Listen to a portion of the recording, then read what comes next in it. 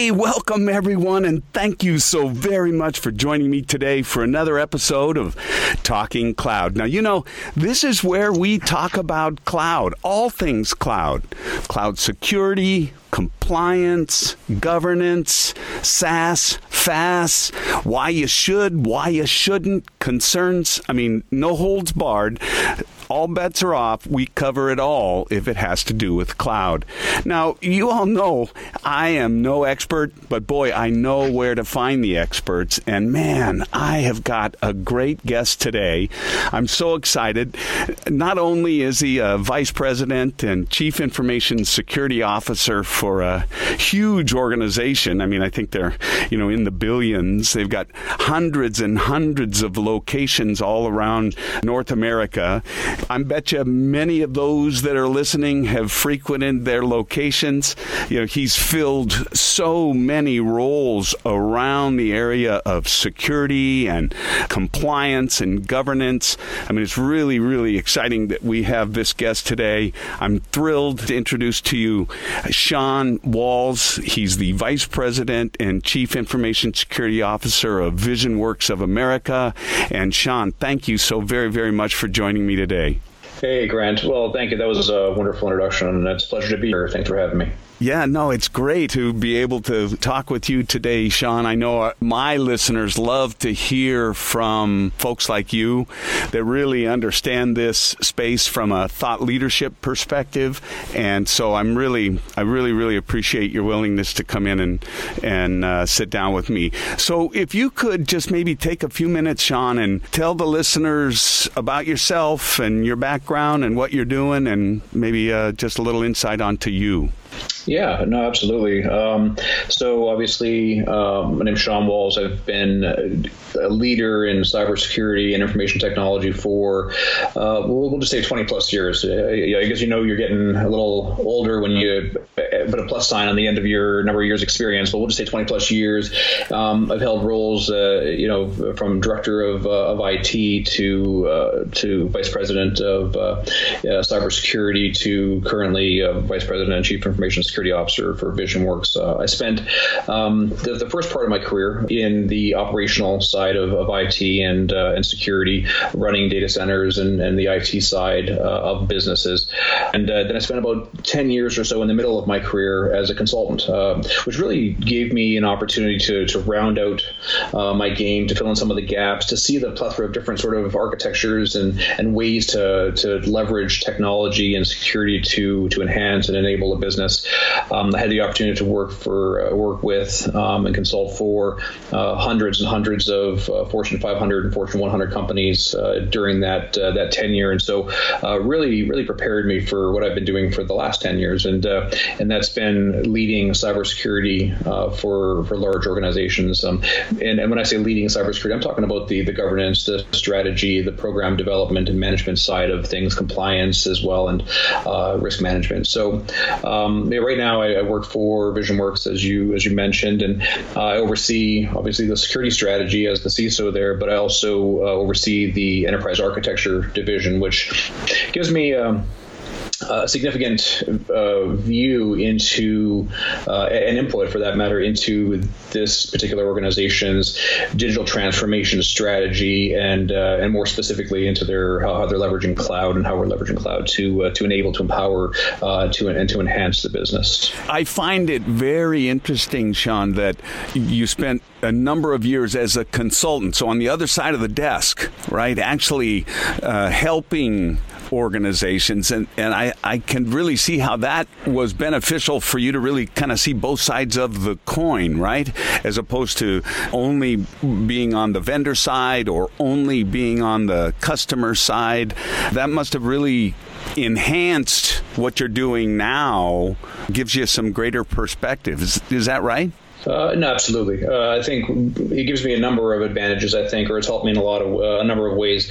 I think first and foremost is just how it rounded out my interpersonal game, my ability to develop rapport with people, to understand business, to develop relationships, to present in front of leaders of organizations, to speak in front of boards and executive leadership.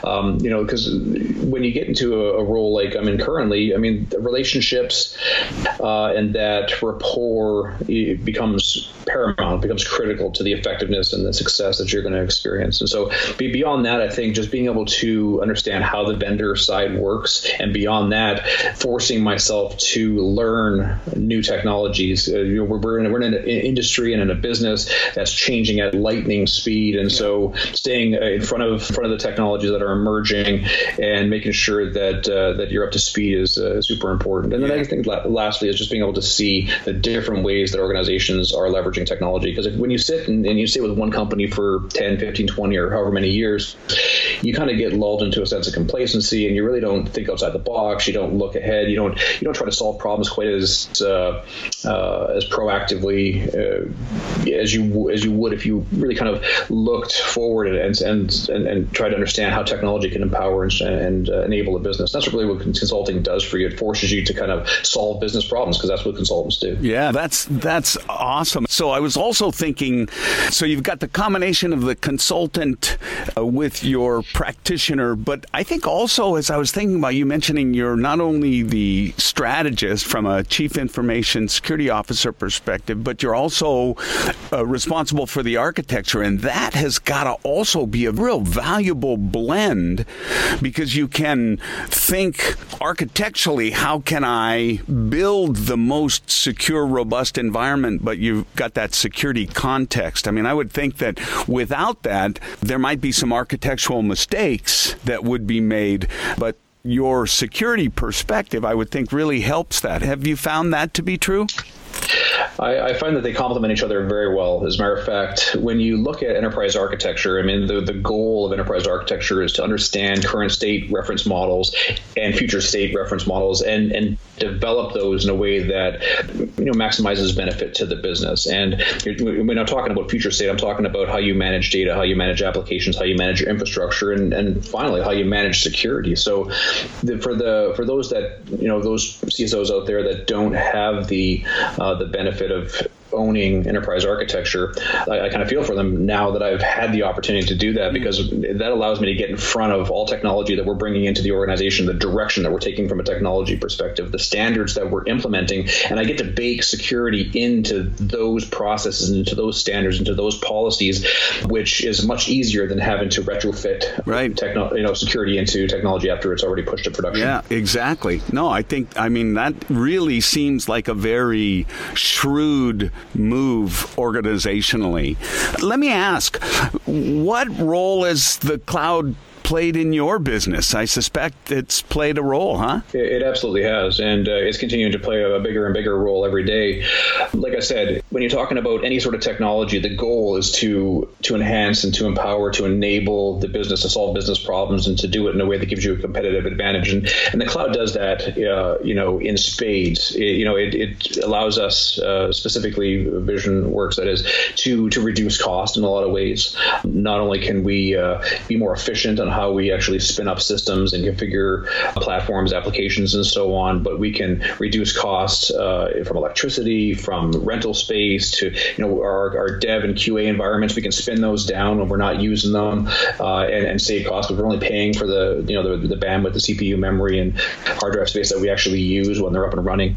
It's helped us from a resiliency perspective. The fact that you can have geodiversity as far as where you store your data or have your applications residing. You can have active configurations in place, or redundancy in the data stores that you have, and you can geo-separate those. So if there's a major catastrophe in one area or one data center in the cloud, you've got a replication or a failover system that you can go to in another area. And I think maybe the biggest benefit is just the agility that it brings to the business. The fact that we can go in there and we can have an idea today, or we can want to improve an application today, and really have that pushed out through a DevOps pipeline and have that up and in production, through our agile process in hours rather than months and years. Right. Yeah. It's having such an unbelievably profound impact on moving the business at an unbelievable speed, but it begs the question, what about continuity and having a business continuity plan? That's got to be pretty important part of your business strategy, and how does the cloud play into that? So when you talk about business continuity, I mean, it's hard to talk about that without talking about disaster recovery. And a lot of times those two terms or concepts are used interchangeably, but they're actually quite different. And so let me just define them first. I think it'd probably be a good place to start. So business. It's the first thing, honestly, Sean, when you were starting to talk about it, and you mentioned multi-geo and DR, that was the first thing I thought of is, it's like the ideal environment for disaster recovery. But I'm curious now because I was kind of seeing them as synonymous. So sorry to interrupt, but I really now I'm kind of pitched to listen. Yeah. So essentially, disaster recovery, it focuses on the technology, on this technology that supports business processes. At the end of the day, I'll repeat it over and over again throughout this conversation, that technology is there to support, enhance, enable, and empower the business. And so disaster recovery is about restoring the functionality of the technology that supports business processes. And so when you look at your DR plan, you need to understand your most critical applications, systems, infrastructures, and so on, and build a recovery capability based on what are called RPOs and RTOs, or recovery point objectives and recovery time objectives. Just basically means how quickly you can recover and how much data you can tolerate losing. Disaster recovery is just a component of business continuity, which is a broader, more sort of an umbrella over, as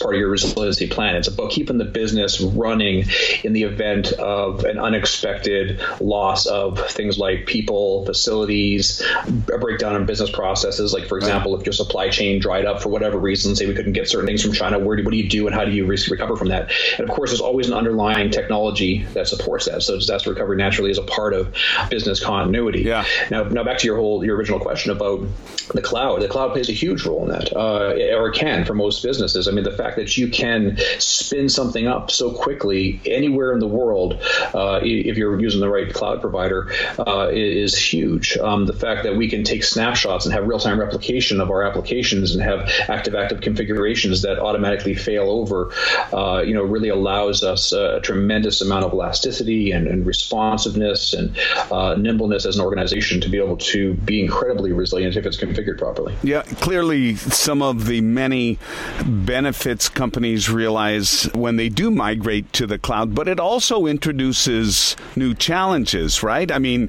the fact that it is so agile, the fact that it is ephemeral and so elastic has great benefits, but what are some of the concerns businesses should think about when they're migrating to cloud to take advantage of these great benefits? Are there some other things they should be concerned about? Yeah, just like anything, something that's not wielded or handled or managed properly can be a dangerous thing, and the cloud's no exception. When you're moving to the cloud, you got to think that every time that you spin a system up or expand its resources or capability, you're paying for that. And what ends up happening is if you don't manage the cost properly, you can end up with a sprawl situation, meaning that you've got cloud sprawl. So DevOps and your QA teams and even prod can start just spinning up machines without oversight or authorization, and before you know it, you're paying much more than you would in a carefully managed and maintained data center on-prem. It's exacerbated too far. I mean, I often bring this up, Sean, about when we all were running at 8 to 12% utilization in our DC, and we were like going, God, I can't believe this. And then all of a sudden, thank you, Stanford, we got virtualization, right? And everybody was happy because we were able to fill that egg carton up, and we're now running at 60 or 70 or whatever percent. But what happened was there were new problems, right? Inter-VM communications and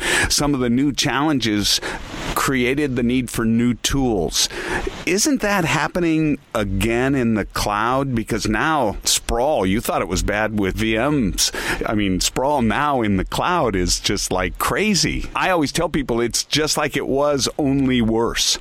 It can be worse, yeah. And so if you're not managing, so there are tools out there and things that you can leverage to help manage that. So when you configure a virtual machine or a cloud instance of a particular machine, the default settings are not going to be, aligned, usually not going to be aligned with your security standards or even your configuration standards for your organization. So you have to have, policies and standards erected and processes erected on how to go in there and make sure that you change the settings to lock systems down, to secure them, to manage them more effectively. And risk is a huge part of that. I mean, when you just turn on a machine in any cloud environment, you could be opening up yourself to significant risk exposure as a result of just default configurations that open you up to the internet, that don't have firewall settings enabled properly, that don't protect your back-end storage and those kinds of things. So there's tools like there's oftentimes built-in tools into various cloud environments, but there's some third-party off-the-shelf tools that are really effective at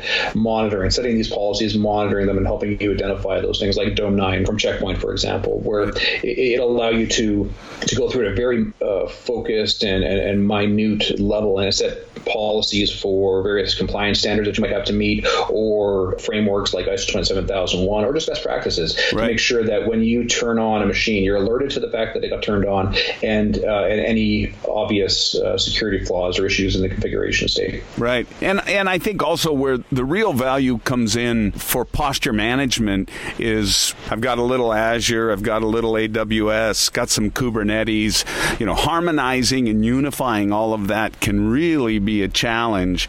If you're just a pogo stick, single vendor, one cloud, they oftentimes will have pretty efficient tools. So I'm curious, you've mentioned their risks, their concerns, and I know I'd love to hear from your perspective the maybe top 3, 4, 5 risks you have experienced as companies move and migrate into the cloud. But before you answer, I need to pay the bill, so hang on just a second. We'll be right back. How well are you protected in the cloud? How fast do you move when the cloud moves at the speed of DevOps? And do you have the confidence you see everything you need to see, good or bad? Checkpoint Software. Cloud with confidence. See it, control it, secure it. All right. So, Sean, from your perspective, what are the top 3, 4, 5 risks that companies really need to be thinking about before they leap into the cloud? So I'm going to list a few things that may not be risks in the traditional sense, but if you move into the cloud, and let me go back first to your previous statement about the fact that a lot of organizations are existing in multi-cloud environments, meaning that they're existing in some of the, not just one cloud provider, but they're using multiple ones for resiliency purposes, for technology, for cost, for whatever reason. There's just various business drivers that help them make that choice, and they all have their own, most of them have their own built-in security and configuration management tools, but the Dome9 that I mentioned earlier is one of those tools that give you an advantage because they work in almost every cloud environment and gives you that one pane of glass, that one interface to manage multiple environments, and they do it quite well. But if you are moving to the cloud, you got to think about a few things. First of all, a skills deficit. There's a huge skills deficit in the industry in general. It's very hard to find trained, skilled, certified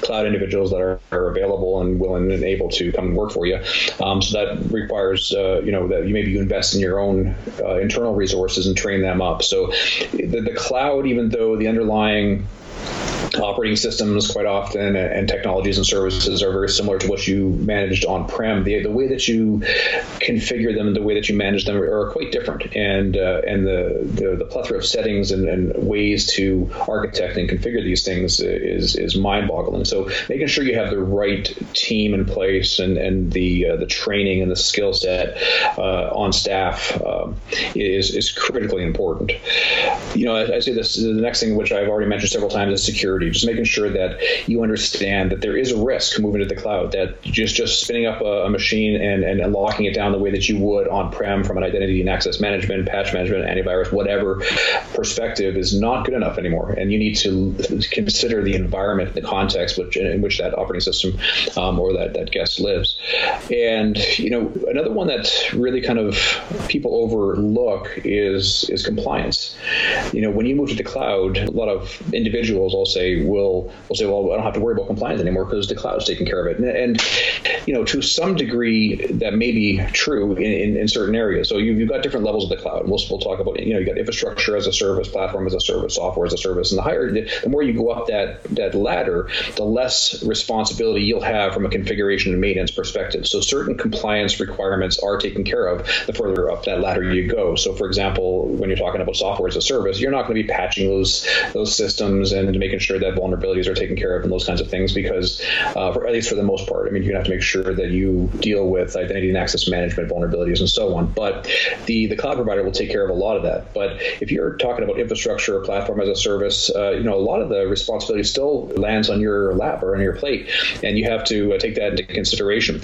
And then above and beyond that, when you're dealing with compliance, compliance management in the cloud is different oftentimes and requires additional controls and oversight than you would on-prem, just because of the nature of the multi-tenant environment. Right. I have a slide in one of my presentations, Sean, where I talk about compliance on-prem versus the cloud. And what I have is two pictures. On the left-hand side of the screen is one of those above-ground swimming pools that you have in the backyard. And on the right is a watering hole, being fed by a waterfall up in the woods somewhere. And what I tell everyone is these are both places to swim. But you have vastly different concerns in one versus the other.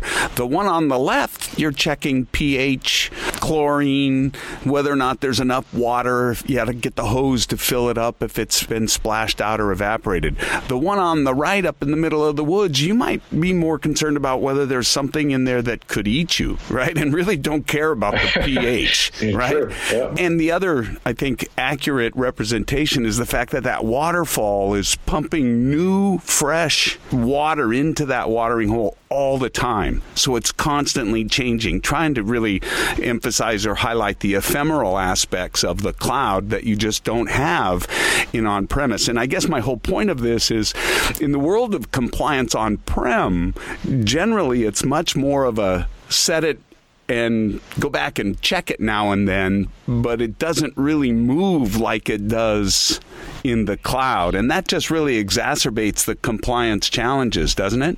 It does. Yeah, no, absolutely. On-prem, you still have different concerns, just like you mentioned with your analogy. In the on-prem, you have to worry about patching, you have to worry about identity and access management, and sometimes in the cloud, you don't have to worry about those things. Depending on, like I said, if it's software as a service, you don't have to worry about that. Right. But there are continuous evolution of the cloud. It's changing continuously. Features are being added, capabilities are being added, and so you're right. You're going to have to keep an eye on what ends up changing and how that impacts your instance in the cloud. And then also on top of that, if you want to be more proactive, how does that empower or enable the business? How can you leverage some of these new features that start coming out? And we're literally having features released on a monthly basis for most of these cloud providers that they can be, that we can leverage. If you take a look at the evolution of the cloud from, say, 10 years ago, it was really just VM in a shared environment is really all it was. And now we've evolved to the point where we have containers and we have serverless environments, and these are all just new cutting edge technologies that really allow us to cut cost and maximize efficiency and resiliency.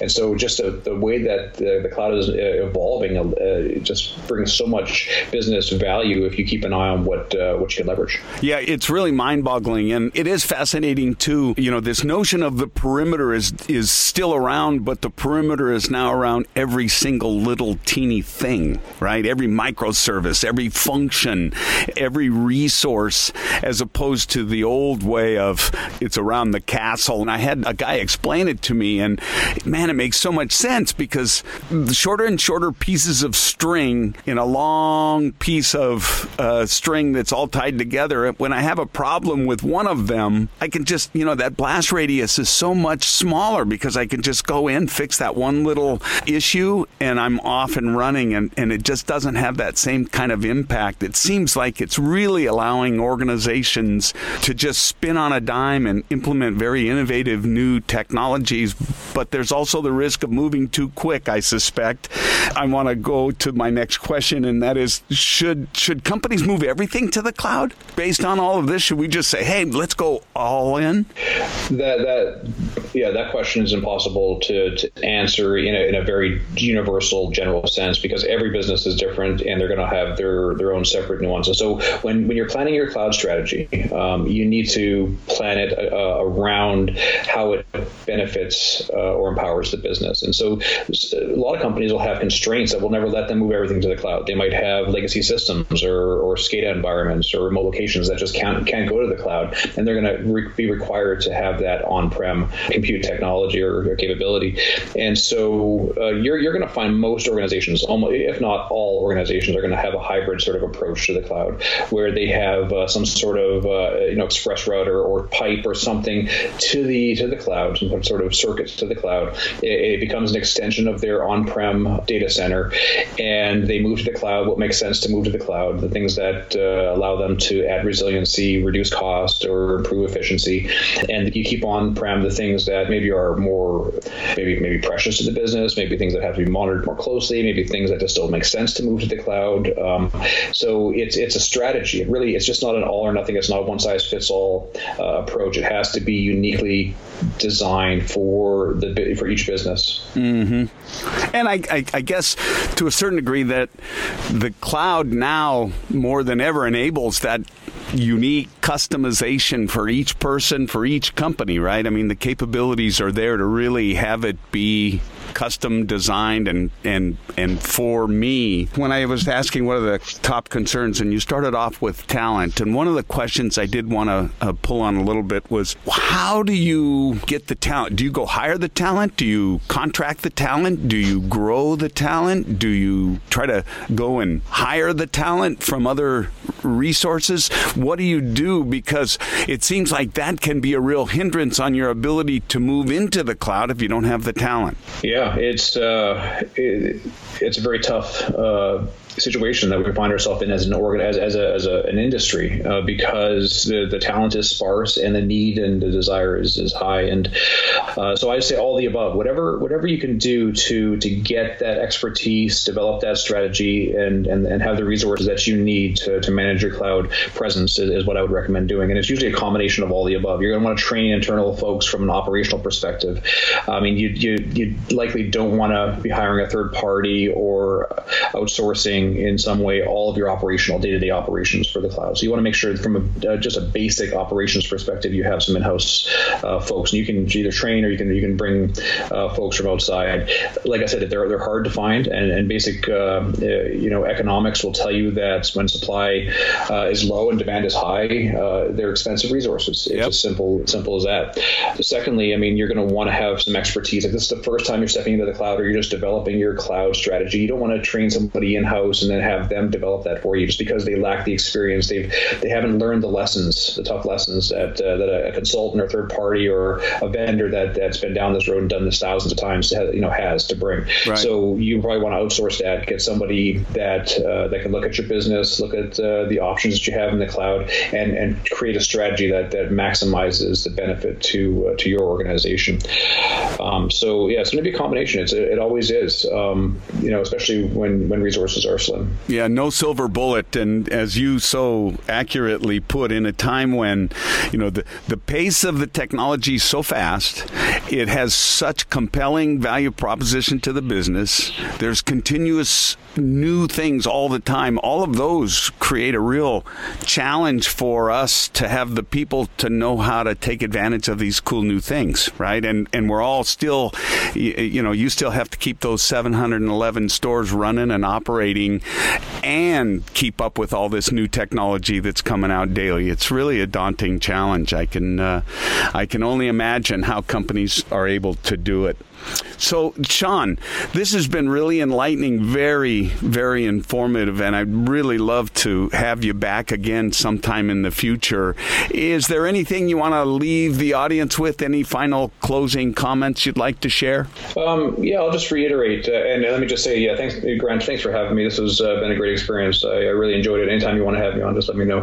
My closing thought is that whether it's technology, whether it's security, it has to align with the business. It has to meet and solve business problems. Security is no exception, and obviously my primary role is that of CISO. And so, even the controls and the frameworks and the policies that we create as from a security perspective, they have to align with the business priorities, with the business's strategy. And same thing with the cloud.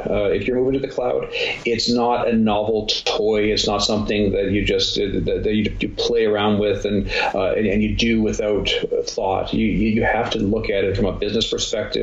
What does it do to give you a competitive advantage, to differentiate you in the market, to build efficiencies and capabilities for the company and for the customer and for your business partners, for that matter? So how does it affect and empower the business? And that, at the end of the day, all technology is there to help and empower the business, including the cloud. Yep, absolutely right. Great insight, great words of wisdom. Sean, thank you very, very much. I really appreciate your time today. I'll definitely have you back. Appreciate it, Grant. Pleasure to be here.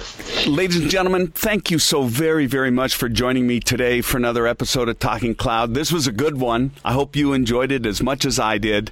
I hope to have you back again and again and again. So thanks for listening. Yeah.